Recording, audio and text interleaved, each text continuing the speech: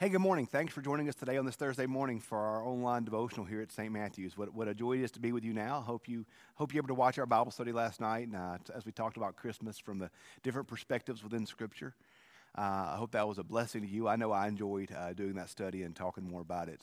But it's good to be with you this morning as we dig into God's Word again and see what this passage in John that we've been looking at, to see what this passage means to us in the living of our life together. So today we're going to read again from John chapter 13, verses 31 through 35. When he had gone out, he, being Judas, Jesus said, "Now the Son of Man has been glorified, and God has been glorified in him. If God has been glorified in him, God will also glorify him in himself, and will glorify him at once.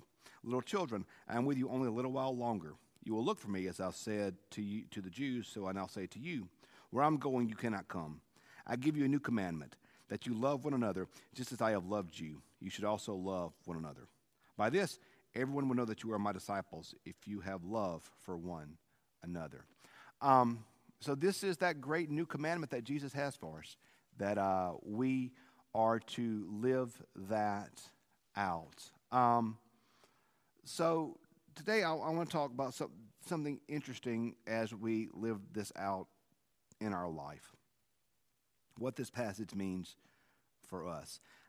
I think it's interesting this passage says here that they will know that you are my disciples. It says here that they will know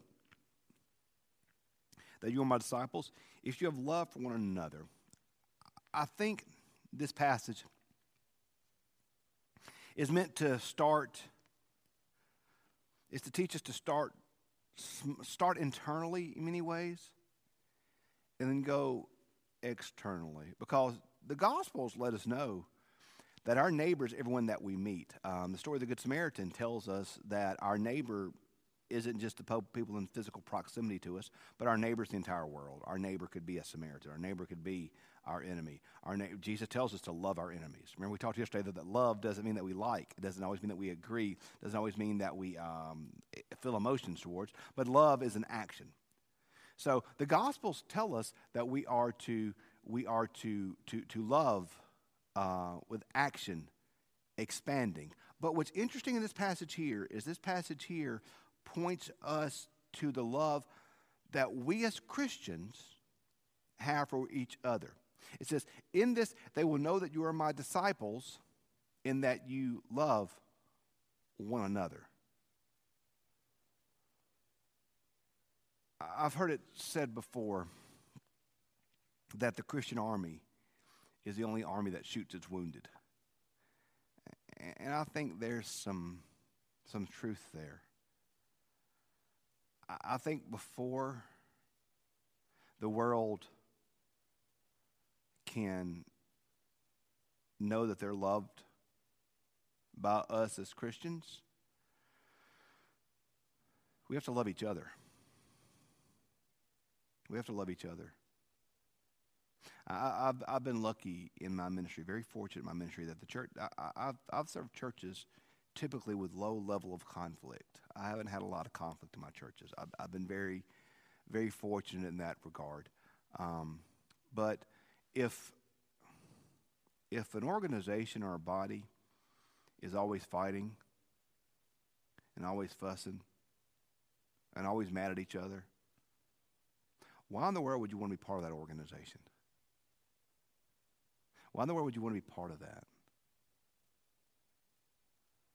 As Christians, we're supposed to be attractive to a lost world. We're supposed to be different than a lost world. And this world is full of fussing and full of fighting, full of hating. And as Christians, this body that we're part of, we're gonna have disagreements. This notion of loving each other is not a namby-pamby situation where we're supposed to not disagree with each other.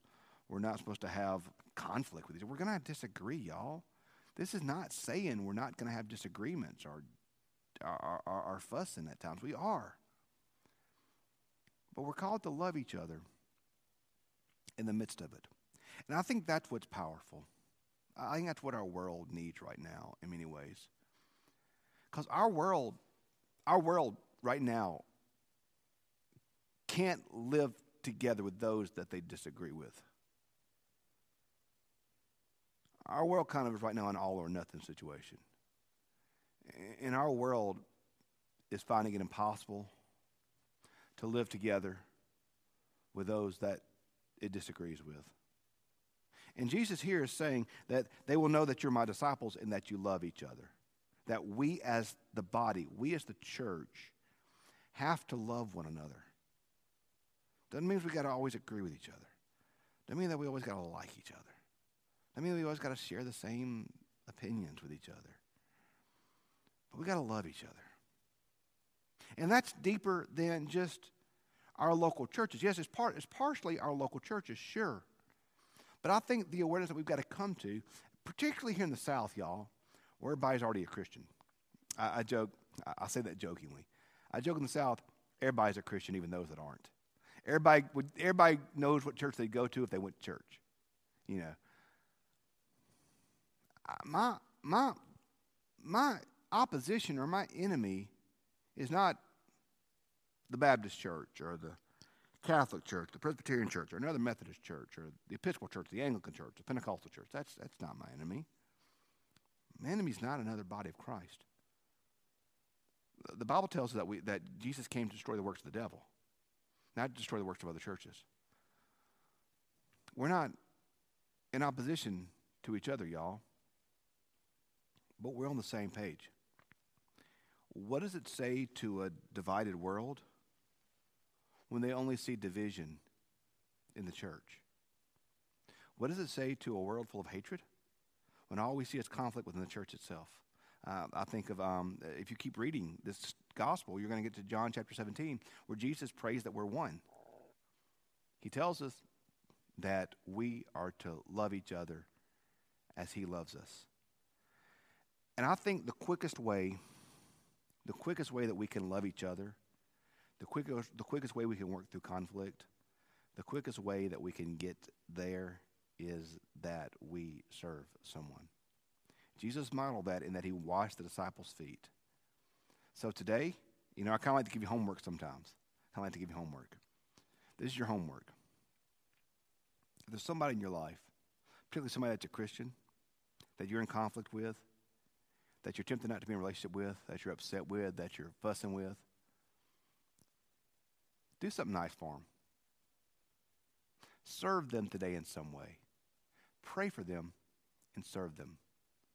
Because here's the thing, y'all. It's really hard. It's really hard to be in conflict. It's really hard to be angry with someone you're serving. Jesus showed us this love in that he washed the feet of his disciples. Today, we can model that by loving and serving, particularly within the household of God. So today, let's love each other. Let's seek to live out a life of unity and peace as much as we can. As Paul says, as much as you can, as much as it depends upon you, live in peace with each other. Let's seek to live that out, y'all. Hey, I love you guys. I do. I love you. That's not just emotion. I'm here for you. If you need me, contact me. I love you guys. I pray that you have a great rest of your day.